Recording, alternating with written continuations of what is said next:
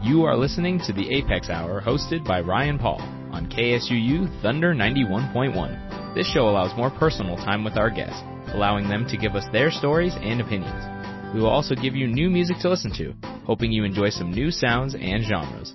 Welcome to this episode of the Apex Hour. Welcome to the Apex Radio Hour. I'm producer Faith Christensen. I'm joined with Apex Director and Professor of History Ryan Paul and our special guests Charles Holt and Gerald C. Rivers. I'm turning it over to you, Ryan. Thank you, Faith. We are so happy to have these two amazing gentlemen with us today. Charles Holt and Gerald Rivers, welcome to Southern Utah University.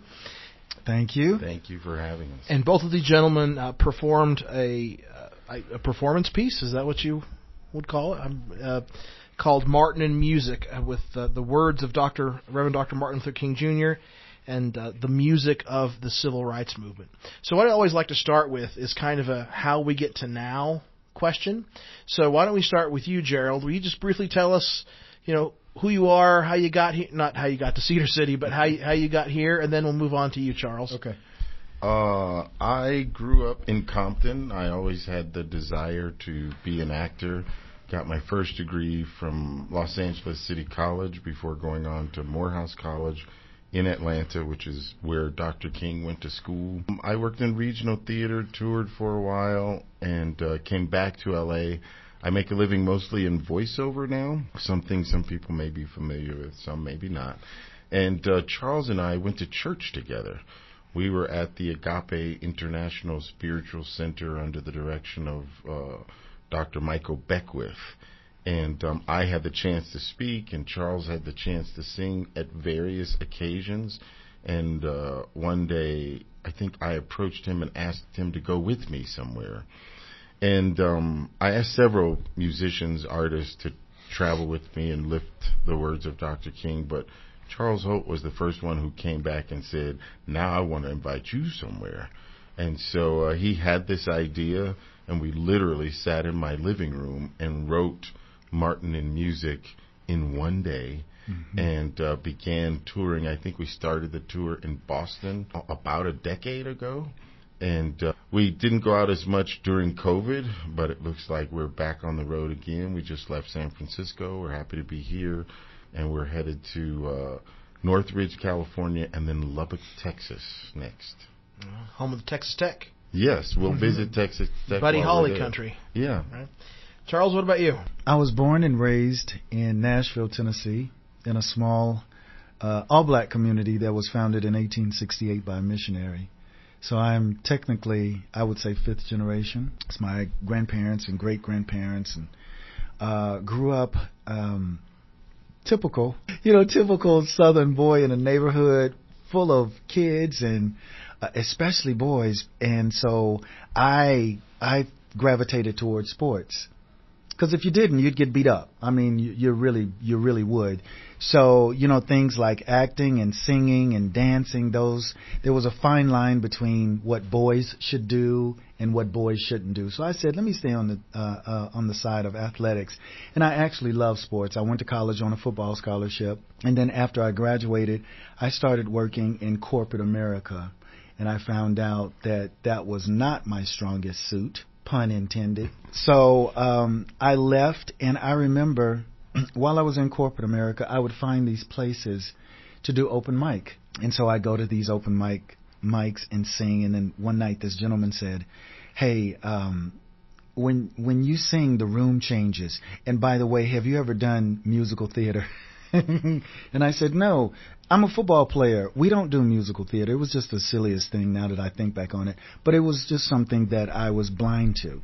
Well, I did jump into theater, and then I went to New York and did Jesus Christ Superstar with Ted Neely and Carl Anderson, and did Smokey Joe's Cafe.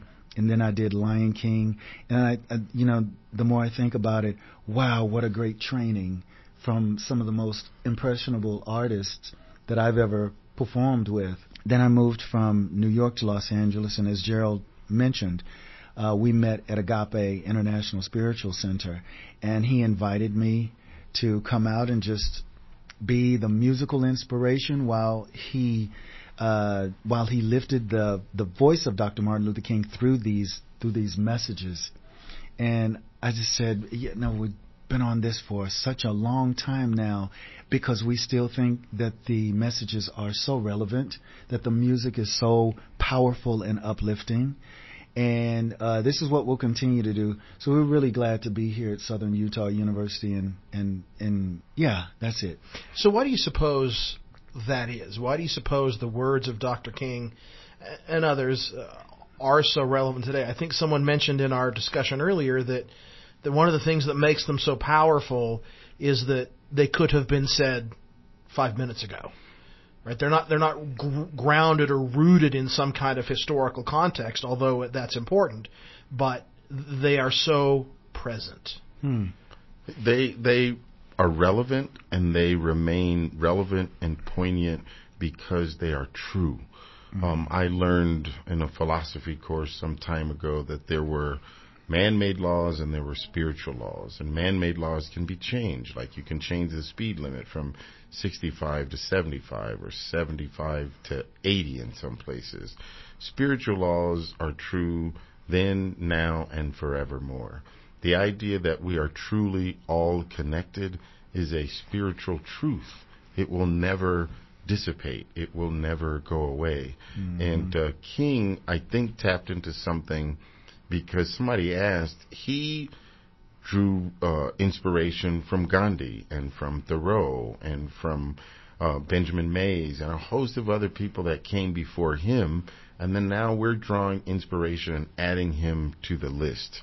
But if it's true, if it's spiritually true, it's true forever. I think that's a really interesting point about we have this idea of who Dr. King was, but oftentimes we don't talk about becoming Dr. King.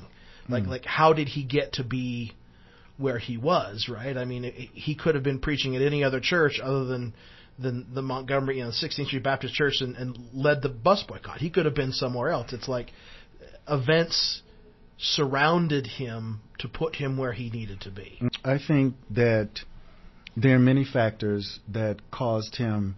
You used an interesting word, become. And surrender is one of those words that comes to mind when you have those types of things going on. But I'm sure that Dr. Martin Luther King had a stronger intention. He had a stronger vision. So something has to give in there when you know that you're doing your life's work. But these things are coming. So in order to have this larger force, and I think he would call it God, to have that type of guidance, I think there is a surrender in there. A surrender to, hey, I have my vision, I have my agenda, I have these things that I would like to see happen, but I surrender to the higher will of humanity. And that's why I'm here. That's the becoming. And I can speak to that as an individual, as a singer. It's not necessarily what I take from the page today and deliver. It's how those words inform who I am and what I'm becoming and what else I need to let go of. Yeah, I think that I'm interested in, we often reference Dr. King in the terms, of course, of civil rights and what many would say equality, which is a kind of a charged word and means something different to every person. But we talk about Dr. King in the sense of his space in the African American civil rights movement. But you mentioned earlier today that that's not where he was grounded, right? He saw his mission was bigger. A couple of things a lot of people don't know, but his given name at birth was not Martin Luther King. His given name at birth was Michael, and he was called by his family members ML. And he had a brother who was called by his initials AD. And when Martin Luther King, as a boy, as a child, found out who Martin Luther was, being the person who taxed his 95 Theses on the door at the Church of Wittenberg and helping to reform theology for many people as we know it, that was part of who he wanted to be. So he changed his name and got his father to do the same thing. His father was not born Martin Luther King Sr. His father was born Michael as well. And so I think there were seeds that were planted. I think he came in pre-wired. I think there was stuff that he knew he wanted to do. There's a story of him having a white playmate across the street. So Dr. King, for his time, came from a relatively well-off family. His dad was a preacher. His granddad was a preacher. They owned a house. His mom didn't have to work. She stayed home and took care of the kids. And for that time, that was a good living. But they literally lived directly across the street from row houses and factory workers. And he found a friend in these row houses and was later informed that they could no longer play together because he was black and the boy was white. And I think it raised a question for King that didn't make sense in terms of the answer. And I think part of that began the journey. There's another story, and I won't go on too long. When his daughter was 6 years old, she wanted to go to Funtown or the amusement park. I think that's probably gone on to become Six Flags now over Georgia. And she would ride with him to the airport when he was going around to speak and talk about civil rights and equality and segregation. And she wanted to go. And the idea that he had to explain to her why she couldn't go, and just like when he was a child, I'm sure something in him said, this just doesn't make sense.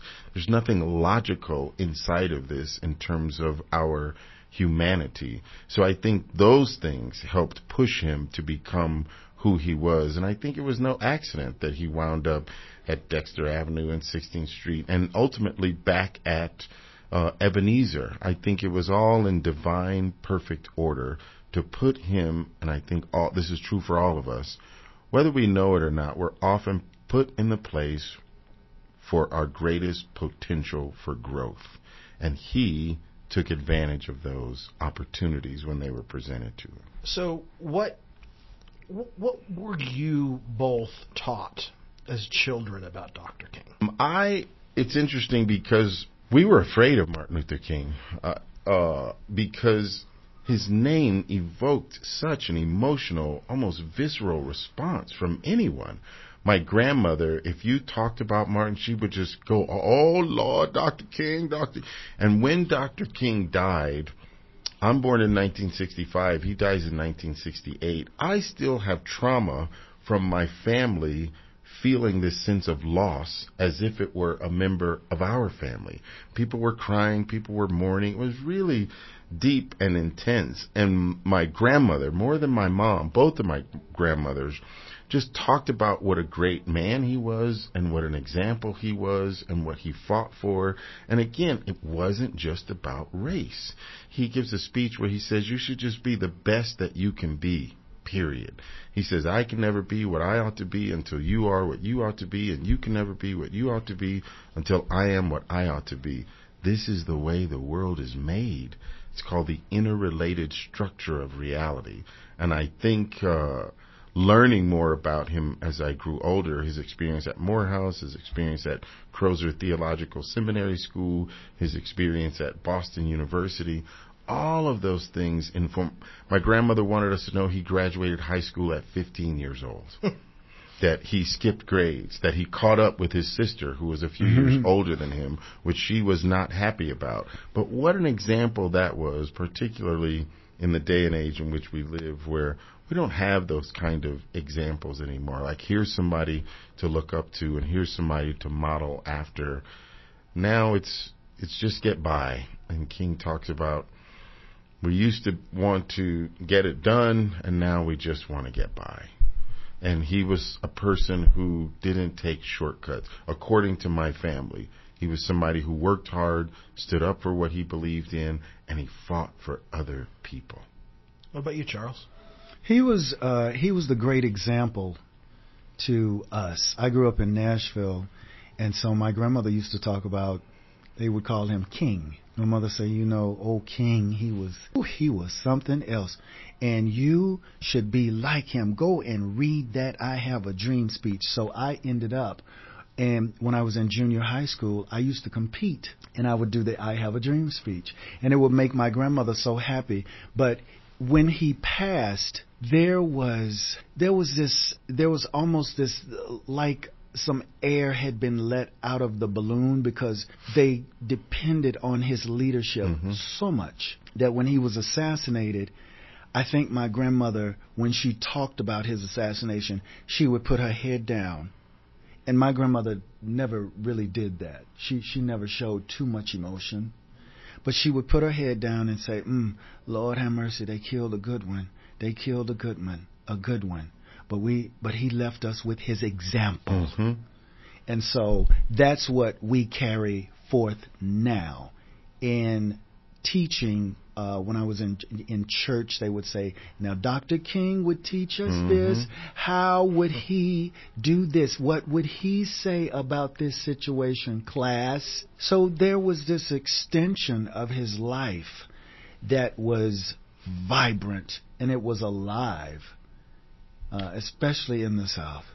You know, one of the things that's always fascinated me about the history of the movement is this that it is very generational, right? I mean, I have in my mind this image, and correct me if I'm wrong, but I think it's the march after James Meredith is shot, that they march to wherever, I can't remember where that was. You know what I'm talking about, right? That was Mississippi. Right, and there's a scene where it's Dr. King and Stokely Carmichael marching, you know what I'm talking about? And there's a reporter in the middle, and having this kind of almost debate with this reporter on either side. And of course, Stokely Carmichael in that same march will coin the term Black Power. And I find that very interesting as you talk about growing up, where what would Dr. King do in the environment when you were growing up, when it was very much for the youth of that generation, Black Power, right? This idea of we have waited long enough. That is, and the moment Dr. King dies, it's, you know, there was the one person that we were peaceful for, and you just killed him. That Black Power, that's actually coined by a gentleman named Willie Ricks, who helped to establish the Black Panther Party as a political party. I believe it was in Alabama, and it caught on. Didn't necessarily come from Stokely Carmichael, but it caught on, and I think there needed to be a balance. Not all of us are the same. Not all of us approach situations or solving problems in the same way. And I think having this kind of cudgel that you could say, we want to do it peacefully, but if not, I'm not going to be able to hold these people back forever. Ultimately, we want the same thing. We want our dignity. We want our humanity. We want some level. I think equality becomes a tricky word. I don't know if we can ever be equal, but I think we can be fair. And maybe I don't need as much as someone else, but I should be able to have what I need if someone else has. There's a quote that says, if my little cup can hold but a pint and yours a quart, wouldn't it be mean of you to not let me have my little half measure full? The idea that we're competing, but we have different needs, and so people make different choices. And I don't know if it might be a little generational, because before that, I think Black people operated with a lot of fear, particularly during and after Reconstruction, when violence was being inflicted upon them. Fear was, we were being terrorized. And I know that's hard for some people to hear, but that literally gets into our DNA. So if you have slave women who are forced to watch brutal beatings so that adrenaline literally goes into the fetus or an unborn child, that child is born with a certain amount of fear. And I think King's boldness in some ways gave them the courage to say, wait a minute, we can have what we deserve. We can have what we need. And some of the young people came up responding differently. I think it's that way today. I think you have some people who are like, I need to maintain my own inner peace. I want there to be change. I'm not going to be non-action. I just want to do it non-violently. King says it allows us to achieve moral ends through moral means. But you can only move so slow before people will say enough, and they are prepared to try other methods to try and achieve said goals. But I think we need people who are strong, and we need people who are peaceful. Ideally, we would have the same in one individual, but it doesn't always happen that way.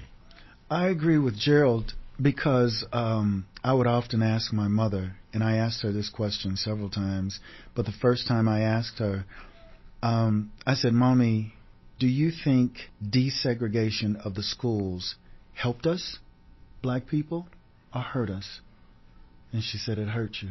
I remember my brother being one of the first classes at an all-white high school, and they had race riots almost every day to the point where the police had to come out. My brother's friend was stabbed after a gentleman took a beer bottle and broke it and just stabbed him all in his head and his neck.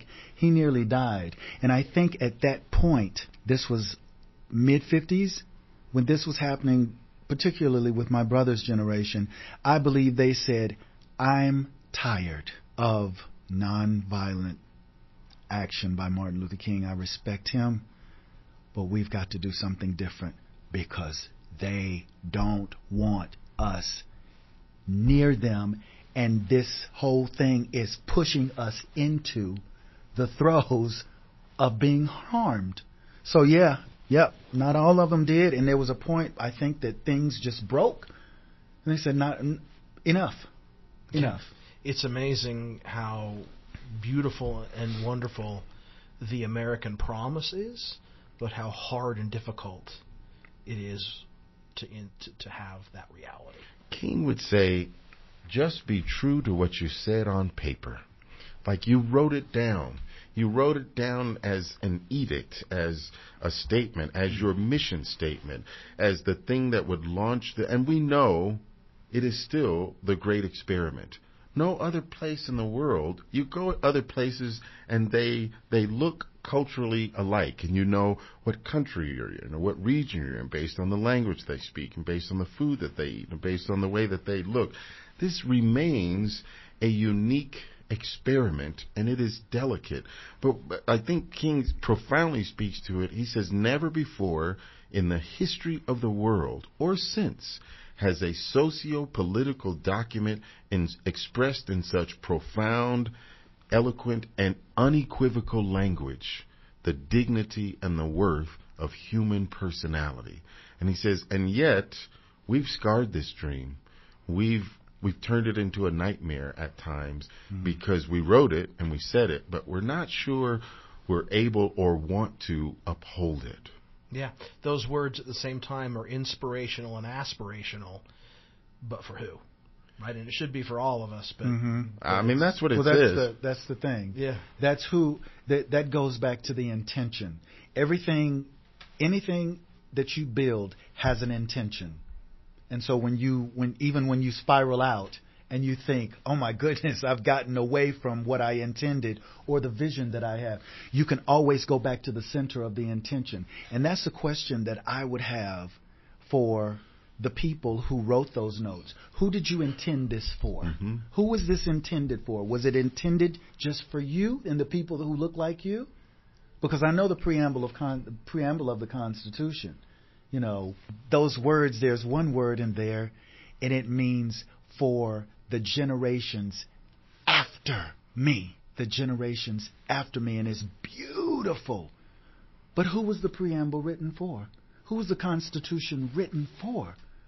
For the benefit of who? I'd have a whole lot of questions. Yeah, we have a big discussion about that in my... We should invite you to my history class. Oh, you should. So let's...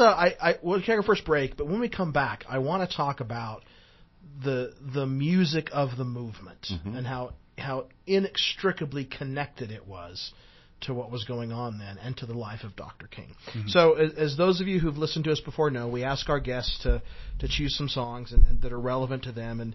And the first one we have is a song called I Am. It was written by Brenda Lee Eager, and it's performed by you, Charles Holt. Is that correct? Yes. So, Charles, do you want to tell us a little bit very quickly about the song and what we're going to hear? Well, when I moved to Los Angeles, I had an experience. I'm a tree hugger, and there was a tree that was standing right near me. I was getting ready to eat, and I was on the outside deck, and it was in the middle of summer, and there was this wind. It wasn't a strong wind. It came through, and all of those leaves shook on the tree. So much so that it got my attention. And I looked over and I asked the tree, I said, "Are you waving at me?" And I said, "You must be waving at me," because another small breeze came through. And I remembered being back in the South, where I never said this, but I knew it inside of me. Everything is connected. Like Gerald said, we're connected to every living thing. And my grandmother said that. And that is part of what King was trying to say too, is that we're all connected. All living things are connected. So when I sat down and told her this story, we started a writing, and she's brilliant. All right. So let's talk about music and the movement, right? And maybe, Charles, you could kind of lead us off with this idea of why music was so relevant to the movement.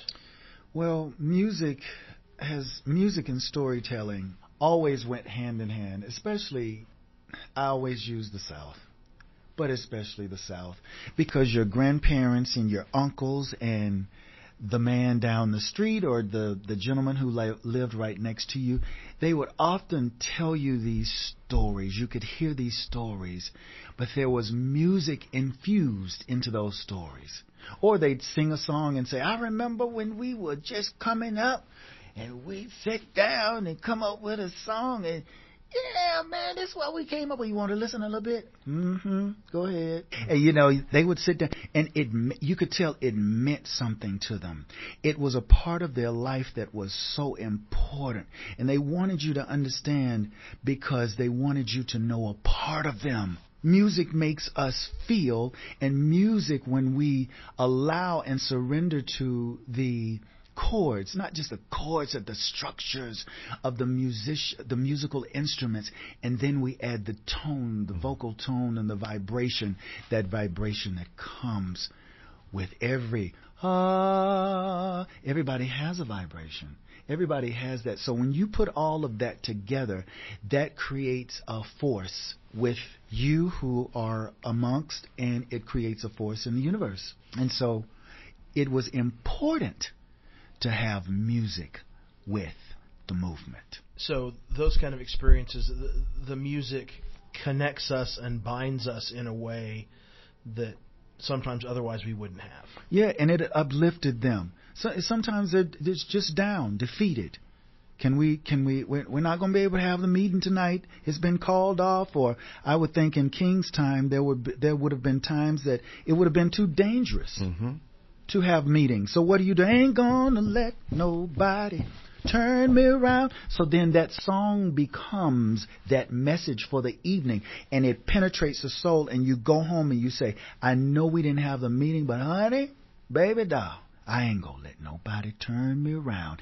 And it's felt. So you're not alone. It's this thing where it's like this huge essence of life. It's a life force. So yeah, that was definitely part of it. I think it's interesting listening to both you and Gerald in this dichotomy of words and music. That and I think that someone asked a question at our previous meeting about versions of Dr. King and books and movies, and Gerald had said, well, his speeches are all recorded, right? I mean, not all of them, but they're there. They're either on YouTube or, Barry Gordy recorded all these other ones, and you can hear them. And hearing Dr. King, there is a cadence there that is musical. It is. And I don't know if that's, in my faith tradition, that's not how we talk at the pulpit, although I wish that we did. But I think that's inspiring in the same way. Is that? It comes from an African oral tradition. It comes from bringing the story to life. And if that involves or includes music or a musicality, but really it comes from a spiritual infusion. So they aren't making up these cadences as they go. There's something that's going on that they're hearing. And I'd like to say sometimes we don't just want to hear what they're saying. We want to hear what Dr. King is hearing.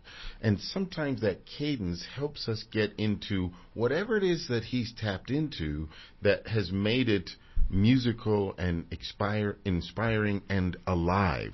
But this idea of a storyteller or the person who keeps the oral tradition alive and has an interaction with the community, with the audience, with the listener, with the tribe, so that musicality is in there as a griot to leave room for other people to have an inflection or an infusion or a contribution.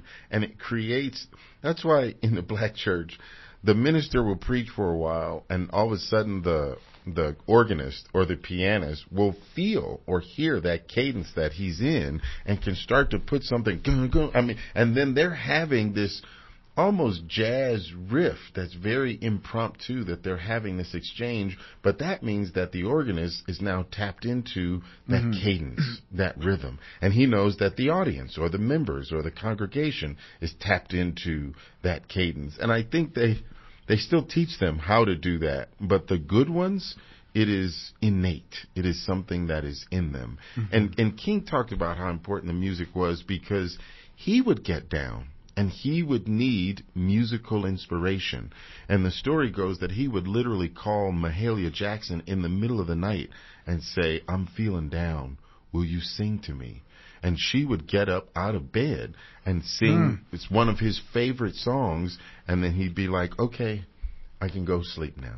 I can go back to bed." And then somehow you would hear that cadence or that infusion of the music that inspired him just to be able to go to sleep. Now he's so grateful for it. When he speaks, we can almost hear her singing through him. So that's my question, really. I'd heard that story before, and it reminds me of the story that you, or the sermon you had given today with Dr. King about the cup of coffee, right? Something needs to give me peace in the middle of the night. And he was not connected with Mahalia Jackson at that point. No, he was not. It was coffee and God.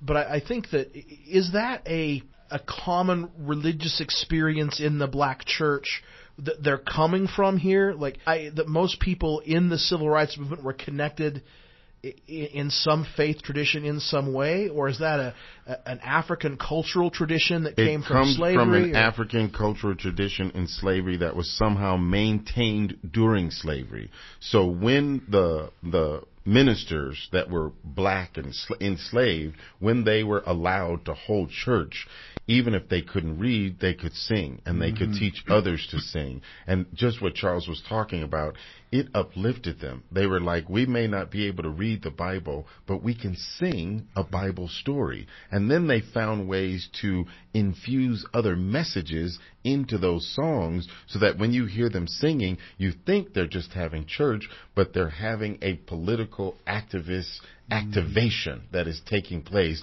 and they're communicating ideas. We're not listening to what they're saying or what they're seeing. We're hearing what they're hearing. We're tapped into this melodic vibration that is ever present anyway, and that's how even working, that could start something. Yeah, and then there's that call and response. Yes. The call and response is definitely a way that they communicated, even when they were in places where they felt, where they had to be separate, where they couldn't be together, maybe sometimes at work. And so it would go, somebody would start,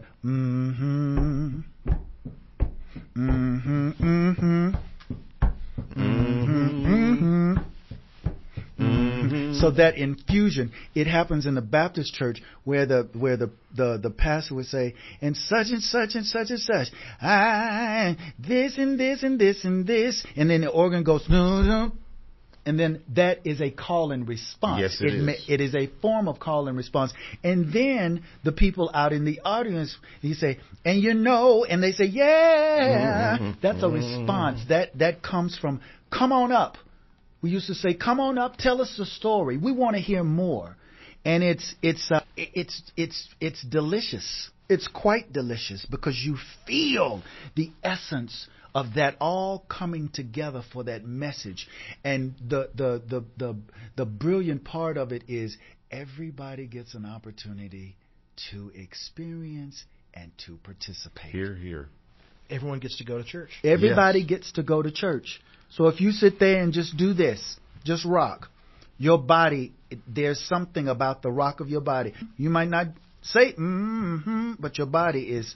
Now, sister over here may be going, And they're harmonizing without Yes. training. Absolutely. They really are. And we know that it comes from Africa because when you think about South Africa and the apartheid movement, you just see a video of them in the street. Whoa, whoa. And they're not angry in those moments. Right. They're smiling. They're like, we're all together. We're all singing this. And you can feel it. It's literally electric being passed from one person to another. And that's an incredible inspiration to a black preacher.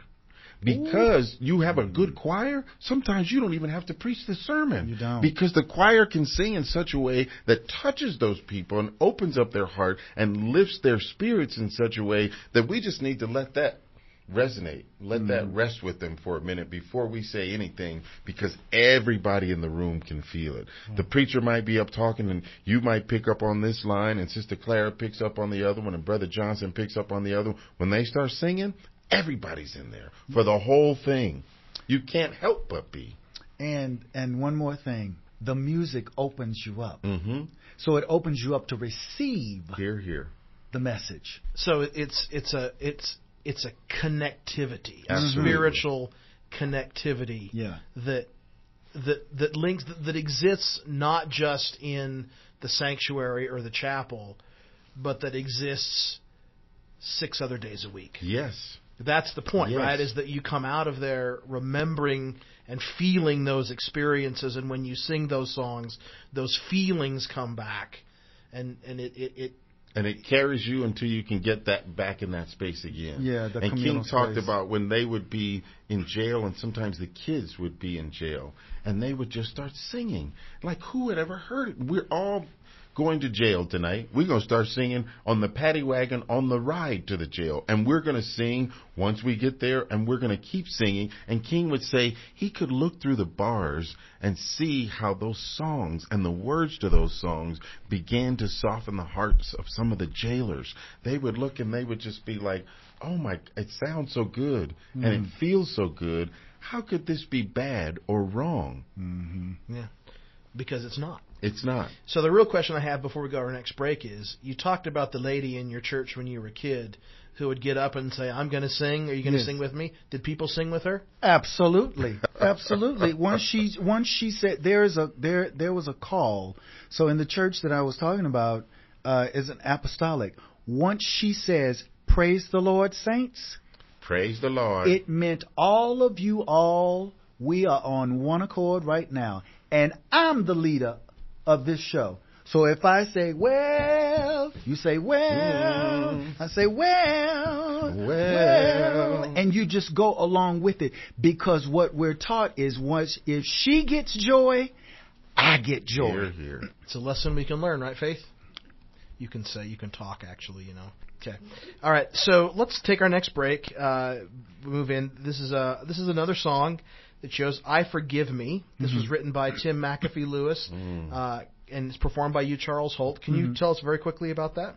This song was written by Tim McAfee Lewis. He was in service. He was in a church service, and he was listening to Dr. Michael Beckwith. And Dr. Michael Beckwith, his message just gave Tim McAfee Lewis impulse to write these words down. But basically, what it comes back to is that all forgiveness is self-forgiveness. That we can forgive, we can forgive others.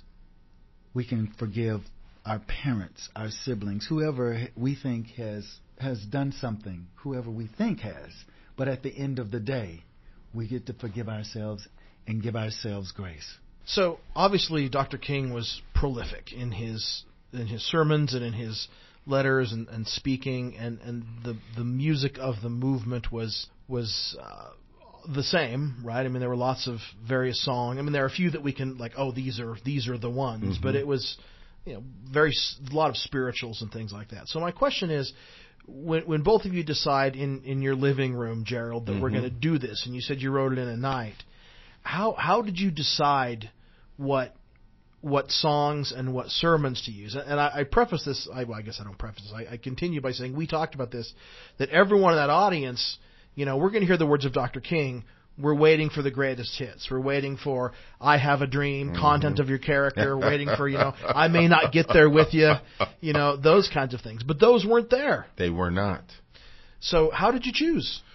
A couple of things. When I was so grateful to my brother Charles Holt when he said, let's do something. And we did not have attachment to the outcome when we got started. We were both open to, as artists, and as spiritual beings, as to how this might unfold and what the best and the greatest good would be, not just for us, but for the people who are going to have this experience.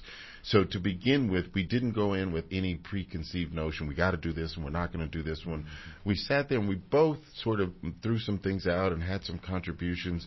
And then part of what came up by being open, by surrendering, was the idea that so many people saw King as this great, strong, brave, courageous leader, and I felt like it was important that they know that he had some vulnerability, that there were times when he was afraid, there were times when he was concerned, because if he was afraid and could do the work anyway, that means we could be afraid and do the work anyway as well. I like to say that you don't have to be charismatic, but you do have to care. And you don't have to do everything, but you can do something. And that one, it was the first time I heard him in all the speeches that I know, and there are literally dozens, where he was saying, I was weak, I was faltering, I was losing my courage.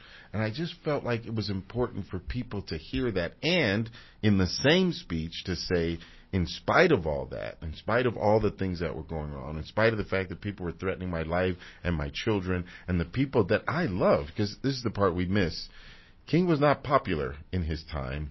There were a lot of people who did not like or want to hear what he had to say, but he had to say it anyway. But the idea that he would say, I'm getting criticism even from black people, but I've got to keep saying this, with the idea being, even though you're afraid, even though there are people who are criticizing you, when you have a truth, like the Bible says, it's like a fire shut up in your bones, and you have to tell it. Mm-hmm. It's like when the Spirit of the Lord is upon you, who can but prophesy? You have to say something. You have to tell people about what's going on inside of you, or I think you will burst yourself. And then the last one that you guys heard today, the drum major instinct, Charles liked to tell me, go get 'em, Gerald. Because they want to hear, I have a dream, and black children and white children holding hands together. What happens with most people when they hear that, they become nostalgic, and they start reciting the words with me. And most of them haven't even really listened to what the words are. They just say them out loud. There's a line in there where he says, they're asking, when will we be satisfied? He says, we will never be satisfied until the Negro is no longer the victim of the unspeakable horrors of police brutality. We could be talking about that today. So no, he's not satisfied. But we didn't need to do the dream. We needed to do, you can be vulnerable and still be great. And then, even though you can be great, keep that ego in check, that you can help somebody, that you can do something for somebody other than yourself. That was important for us. And for those who like to say, well, I don't have any ego, I think it was important that King point out, yes, you do. Yes, you do. You like it when people say good things about you. Who doesn't? Even if you don't believe it, and even if you don't deserve it. And even if it's not true. The only time people have a hard time with praise is when that praise is going too much towards somebody else. And I think King has a way of saying things like that that make us own it, make us smile inside a little bit and go, yeah, well, I guess I would like to be important. I would like to be recognized. I would like to be significant. And it's very self-reflective. Yes, it is. The story behind that is on the monument in Washington, D.C., and I went out there for the grand opening. They had to change the side of it because they thought, oh, this sounds a bit egoic, the way that they cut it, to say, If you want to say that I was a drum major, say that I was a drum major for justice. And the family came in and said, make sure you make the point of what he was saying. Not just that I'm a drum major, but that I'm doing this for somebody other than me. That's what makes you great.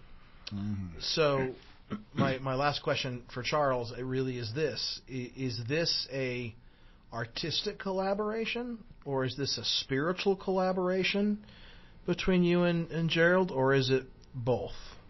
Artistry is spiritual. That's what it is to both of us. Because when I thought about it, I didn't think about the art, although I knew that it was an artistic endeavor. I thought about the people who needed to hear it. I needed to hear it. I needed to hear it again. And I knew that everybody who heard it would find a place in them that resonated with something, with something, maybe the music, maybe the message in the music, because to me they're all the same. So all artistry to me is spiritual, because there comes a time in the how can I say this? So when I'm learning a new song, and I'll just take this for example. When I'm learning a new song, I learn all the words. I sit down with the accompanist. I go over it with the band. I don't like to have too many rehearsals, because there's no such thing to me as perfection. There is the perfected, meaning that once you have learned what you're supposed to learn, once you've put excellence in first gear and you show up, then whatever it is that needs to be expanded and experienced comes to me, comes to the band, comes to Gerald. It comes to us first before it goes through us. And as it goes through us, we surrender, because it's no longer us at that time. It's something working through us. The choice is taken away.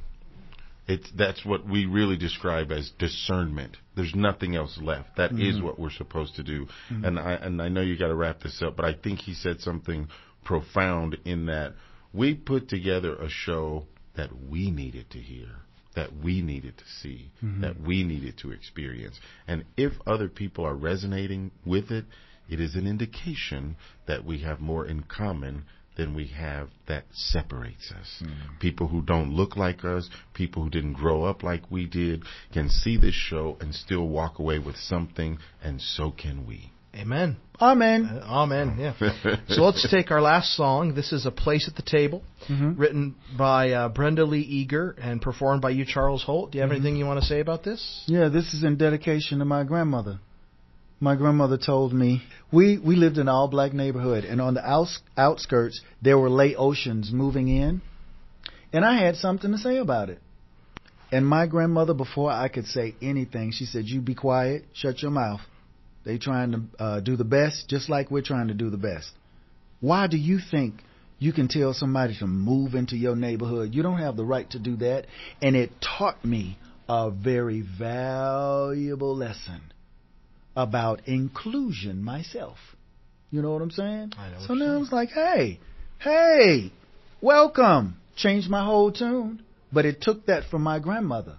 You don't have a right to tell them where and how many they can have in their house. Go somewhere and sit down. Now, those are the types of things that we got from our elders when we were growing up. The reprimands. But they reprimanded us in love, and then they knew that seed would carry us forward. They knew it. This is our final segment that we always enjoy asking in all of our discussions, and we'll start with you, Charles. So, Charles Holt, what are you currently watching, reading, listening to, or playing that is bringing you joy? Well, I'll tell you, the faces of the audiences is bringing me life and joy. Being on the stage with Gerald. Gerald, when he does his speeches, there's a time that I close my eyes and there's a current of energy. It feels like it's on the stage itself. it's like it's under my feet. And when he finishes, the song that I'm tuned up and ready to sing, I can hardly get it out. So I have to breathe. Have you ever just been so joyful and happy about something? It's like, let me tell it. Well, slow down. So I have to tell myself, Charles, breathe. But I'm getting ready to sing until times get better. And that in itself gives me joy. But being with the people and seeing the faces, that brings me joy. So that's my book that I'm reading. That's all of that. Thank you. All right. Gerald C. Rivers, what are you currently watching, reading, listening to, or playing that is bringing you joy? I play and teach West African djembe, or hand drumming, to young people. And some of these kids were with us in San Francisco. And there is a song called Kakilambe. And it comes from West Africa, I believe from the Guinea people.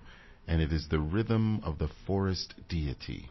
And it's got several different movements that all come together and converge perfectly. And there are lyrics to the song, but we're rarely, if ever, seeing the lyrics. But the music itself has several movements. First, it's the recognition that the forest deity is kind of like Mother Nature, but that it is all powerful and that we're all connected. And then it's like we see it and we get to celebrate inside of it. And then we're having this big dance. And then it just goes, it keeps building on itself.